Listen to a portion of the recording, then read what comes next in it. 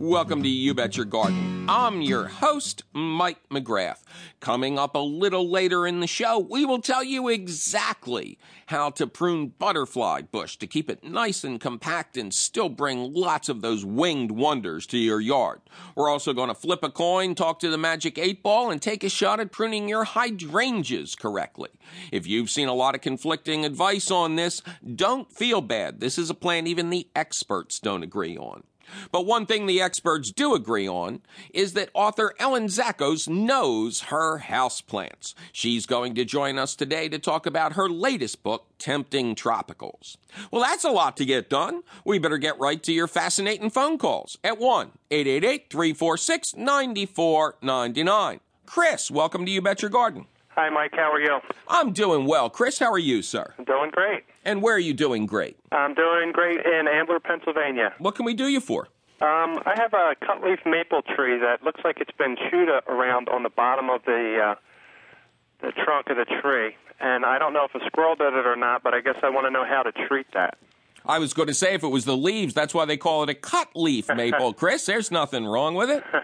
We used to do that when I led nature hikes when I was a park ranger in the Fairmount Park System in Philadelphia. See that tree? It's not sick. It's a sycamore. Yeah, thanks, Chris. You're a decent person to laugh at that. Well, over winter, is this a newly planted tree? It's about 3 years old, and it's maybe about 5 or 6 feet tall. Yeah. Over winter, rabbits do this. Okay. Especially on the bark of young, tasty trees. Fruit trees get nibbled on a lot. So this is probably rabbit damage that was over the winter. My producer, however, is asking, did you mulch the part of the tree that was damaged? There's mulch around the tree, but the part that's damaged is maybe about 4 or 5 inches above the ground. Right, but in other words, you didn't mulch the actual trunk of the tree. No. Okay, you didn't build one of those volcanoes around it. No. No, it's fine to have mulch on the ground starting at 6 inches from the trunk of the tree. But she's absolutely right. If you pulled away mulch that was covering the trunk, these people who seem to think they can wrap their trees in a blankie over the winter, then almost every burrowing mammal in existence loves to get there safe under the mulch and nibble away at the bark undetected of voles and other kinds of shrews and mice. And how far up from the ground is the damage? About 4 or 5 inches. Yeah, that's perfect. Can you just see the bunny on its hind legs nibbling away? Uh-huh.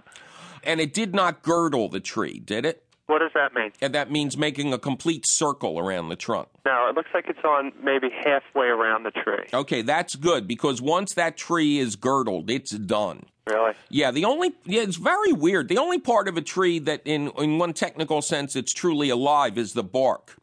All of the nutrients, all of the moisture that's carried up to the top of the tree travels on the outside, not on the inside, not in the center, as you would suspect. It's all up in that cambric area on the outside. Okay.